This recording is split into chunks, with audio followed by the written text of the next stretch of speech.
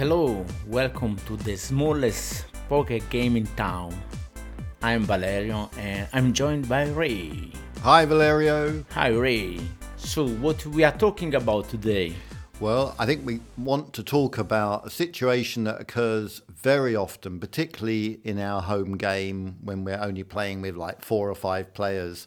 And that is what happens when everyone folds and you're in the small blind and it's just you versus the big blind.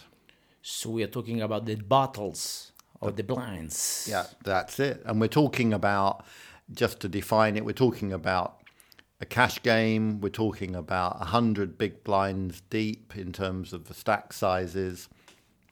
And our blind structure is 1 chip in the small blind and 2 chips in the big blind. So we are talking about, let's say it's me.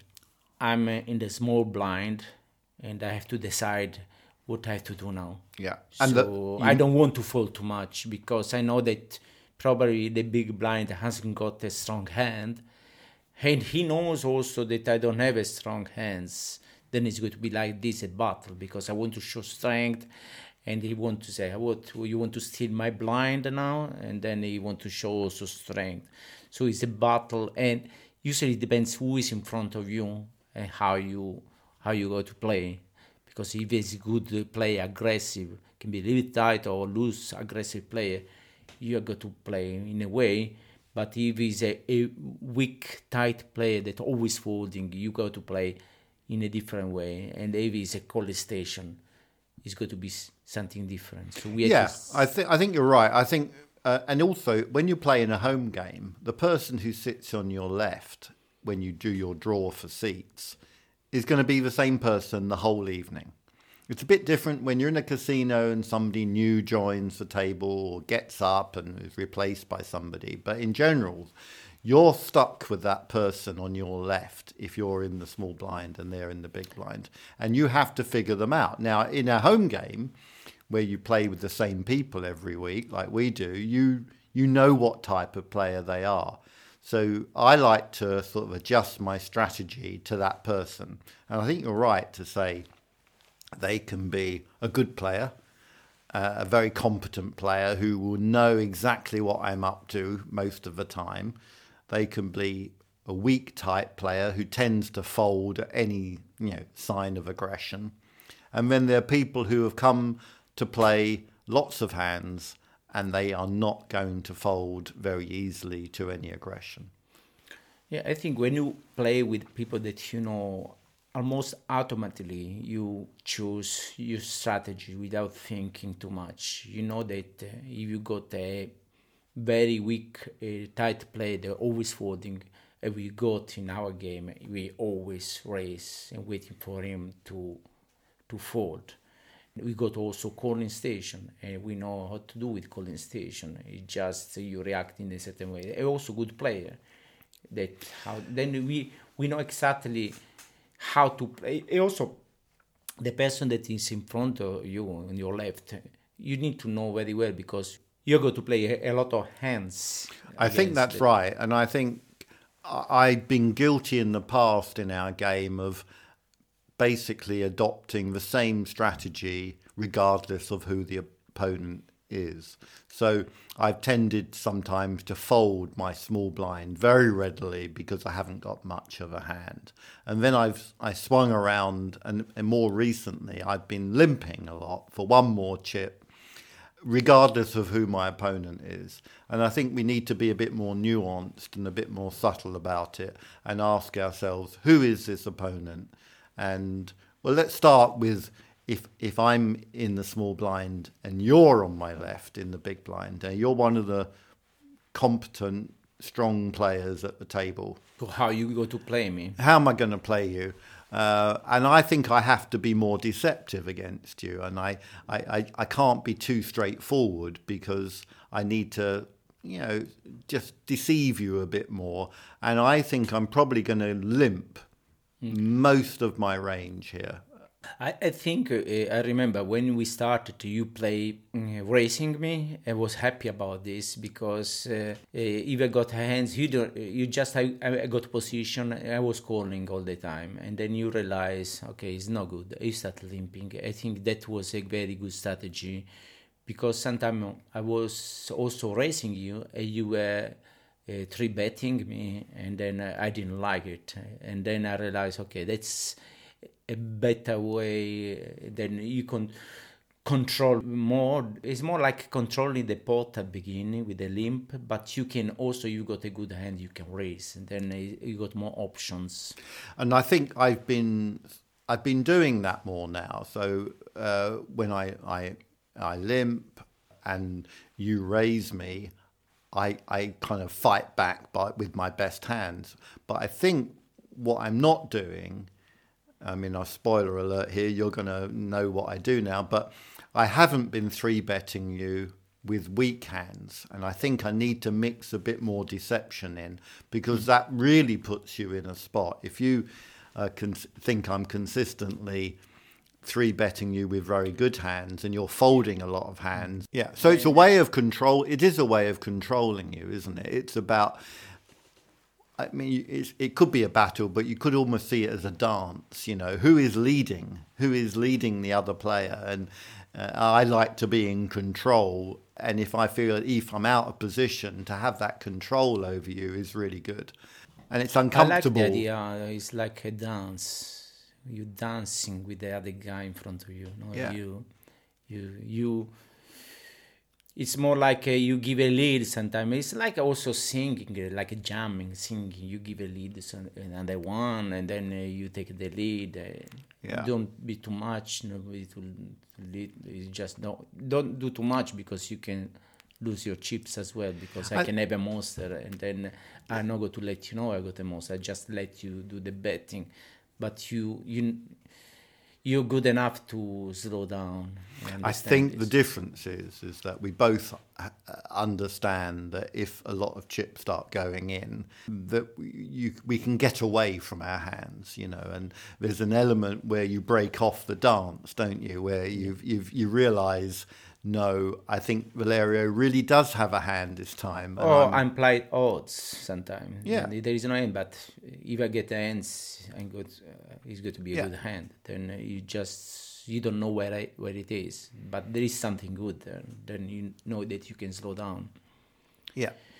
So that's against like a strong, competent player. So you find yourself in the small blind, and the guy next to act is weak, what I'm going to call weak tight. They are very prone to fold, to raises. So this one was a good play. Just to I would like to make a little notes. This one was a good player. And probably also with a bad player, like a maniac, you can follow the same kind of strategy, because with aggressive player, you can do this. Yeah. And it's okay. Then we got the weak tight, you were saying. Yeah, so against a weak tight player, their tendency is going to be that they'll look at their hand, and if you've raised and they don't have that much, they're going to fold. And they're probably going to overfold their hand. So there, I think, well, what would you do in that situation if you find yourself in the small blind? I think you raise at this point. Also, because you're going to be always with the same player, you're not going to change strategy. Nobody's going to see you what you're doing. Then maybe next time the same session we play always with you have to count also the other player observing, no? And next time you're limping, but it's another player in front of you. Then if the weak player is observant, he say, why is Ray racing at me, but he's limping to Valerio? What's happening? You have to understand, because you fall too much, and that's why I'm going to race. I'm going to race because you fold. Why to risk to put, to limp? Maybe you don't have anything, but it's a monster, and go to risk. I not go to risk with a weak play, because it's going to let you know at weak play you has got a monster. But why I'm letting you having a monster when I can just steal your blinds for free? And I think you just raise with the weak type player. So just how to see much of your range what hand would you raise with against a weak But type player? it depends how weak it is, because someone that is always folding, always, you can do with every hand. Any two Why not? cards, yeah. Just if it's calling just with aces and kings, why not? Always with every hand. It depends the range of the weak tight player. If it's very tight, really tight, you can do with any hands. So you can also decide according. I don't think there is exact measure. You can have some kind of guidelines, but so Well, you're going to raise with any ace. yeah. Any suited king, any suited queen, probably. Good kings, good queens, unsuited, any pair, any suited connector, any suited one gapper. Yeah. It's a pretty wide range, isn't it? And probably this is very weak. You are going to you are going to raise with 100 pence. Yeah. It's got to be well, why wouldn't you? Pencil. Yeah, exactly. Because, I mean, you really put pressure on them if they have to. They have to change strategy. If they change strategy, okay, I'm not going to raise with all hands. You change as well. You have to observe as well and be careful not to do too much. Yeah. But this is a weak tight player. If he's calling you, it means has got something strong. Then you have to be careful. If it's the tight weak player, is folding to any continuation betting after that. Then you do also the continuation betting. Why not? But that's true. Just yeah. Or you might be able to barrel them to get them off their hands. So, okay. So, but most of the players we have in our game, probably the newer players anyway, probably fall into the range of being called calling stations. And by that I mean they want to see flops. So they're very happy to call bets pre-flop. And they're quite passive as well. And they don't 3-bet, they don't raise that much. They normally want to try and get in cheaply to so see you can flops. have probably a mixed strategy here. Okay. With certain hands you are going to raise, and other hands you just go to limp and call and see what's happened. And also here depends on the calling station, but usually if you call them calling station, probably they are going to call always. They are going to be in any hands, no matter what they have. How much would you raise against a calling station? I mean, we haven't talked about raise size yet. I was thinking about also the weak tight player, how much you go to raise. It depends also how much is going to fold, because if it's folding too much, you can have we play 1-2 chips, you can have five chips as well, 6 chips. I usually like to raise always 6 in general, and then accordingly change from the 6 that is the average. You can put 1 chip more, 1 chip less.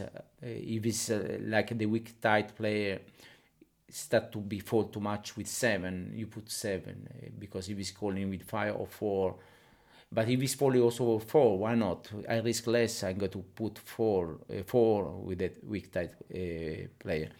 No, I think with the calling station probably it's different, because now the calling station, with the good hands, you really want them to call. Then a nice raise like normal 6 always is good. If they call with 7 with your good hands, why not? I got aces. I want the call. I want to put 8, 7. If they call with 10 chips, why not? I got a good hand. So with the good hands, I want to raise. I want to raise as much as I can with the calling station. And with the secondary hands, just limping and see what's happening. Yeah, I think it's interesting. If you start raising a lot against the calling station, then they won't call you with so many hands. They will cut back on the marginal hands, and you in general will find yourself up against reasonably strong hands. So it's fine if you've got the good hands, the aces and the kings and queens and so on. But if you're doing it with more marginal hands, like weak pairs or something like that, you're going to find yourself being called by the ace-king, ace-queen type, and everything else they start folding. So I think you have to find the sweet spot, don't you? And if you're not sure, then I think a lot of the time, if you do just limp, they're very unlikely to raise you because they haven't got to put any more chips in to see a flop. And that's the goal of this type of player, I think, is to see a flop and see if it hits their hand. Now, we know that, it doesn't hit their hand that often, and it can hit your hand as well. But they are calling station. They are going to call you after the flop, the turn, because they want to arrive they want to see the river, no? Then that's why they're calling station, but they are no dangerous. The calling station start putting chips, it means he has got it. He doesn't need the river to make the hand. He has got it now after the flop. Then when you can fold with the calling station. When the calling station start putting money. Yeah, you don't bluff them. You don't if you've not made anything and they're going to call you down to the river, then you can save your chips and they're just not going to punish you that much. Or if they do start putting a lot of chips in, then they hit their hand. But the other thing I think is when you are the limping part of your range, so the weaker part of your range, if you get in to see the flop for one more chip, and they don't raise because they're calling station. They just want to get in and see a free flop, no raise.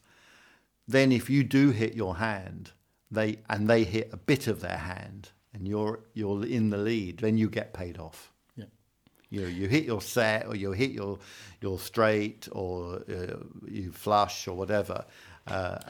That's the thing with the calling station. The weakness is that they don't bet when they're really big enough when they got their hands. They just try to keep the pot size small. They are afraid maybe that you fold, but right like this, because we know that it's a calling station. If it's betting because it's something strong, they don't beat big enough sometimes when they get a hand. And sometimes you got a draw as well, and then sometimes you can call. You hit a draw, you get paid off. Then it's easy with weak type player with calling station. If you play like this easy game, you really don't risk to lose your stack. Yeah, I think the dangerous player is always going to be that strong player, and if you're going to start mixing in some 3-bet with value hands and some 3-bets with bluffs, you have to expect sometimes it will go wrong. It's less dangerous. It's not dangerous anymore now. You limp over with a strong player. Then after you wait what he's doing. Yeah, and then but you can decide. The danger comes though. You limp and they raise, and you have a good hand, say pocket 9s, pocket 10s, and you 3-bet them. And you've actually got a hand in the big blind, and then it becomes that's where you could. You do, the thing that you can start barreling. They 4-bet and you, then after you don't know where you are. You have to be very careful always with the strong player. You cannot. You can lose all your stack if you are not careful. Well, if you think about it, if I'm up against you, and you're in the big blind, I'm in the small blind. I limp, you raise to 8.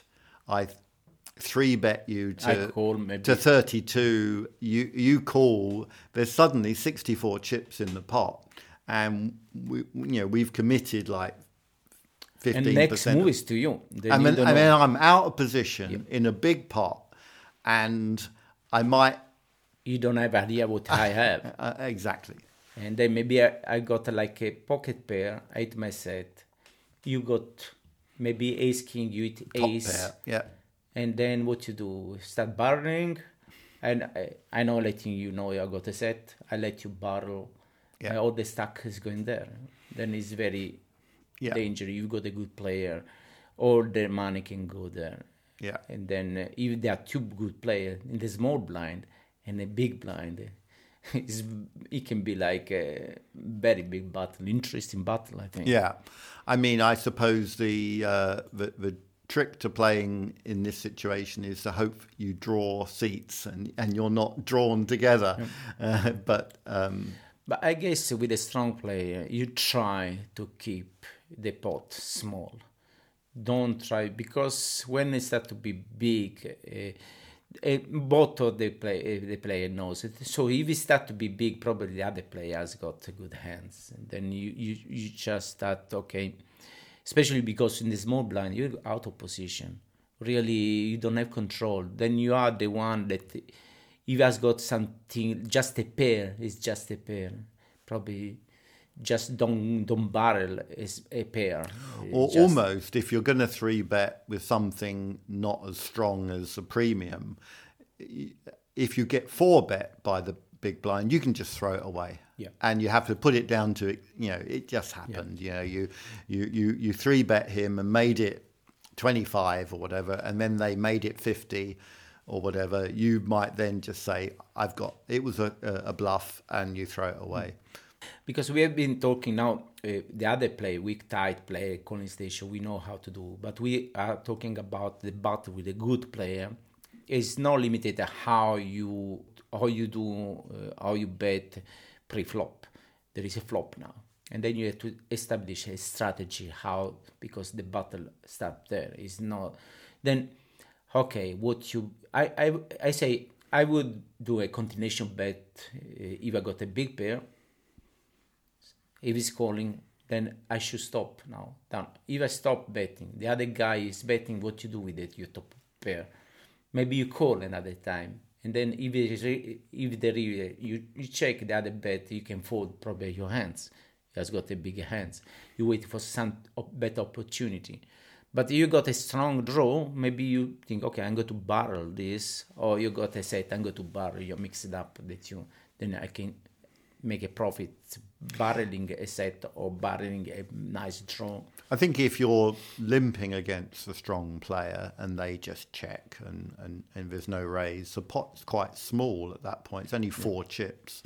So it's very unlikely that stacks are going to go in unless there's some weird set over I'm set talking or something. about if the big blind is raising you. Okay, if the big blind raises you, Because if it's just checking you, Yeah. your limp is just okay.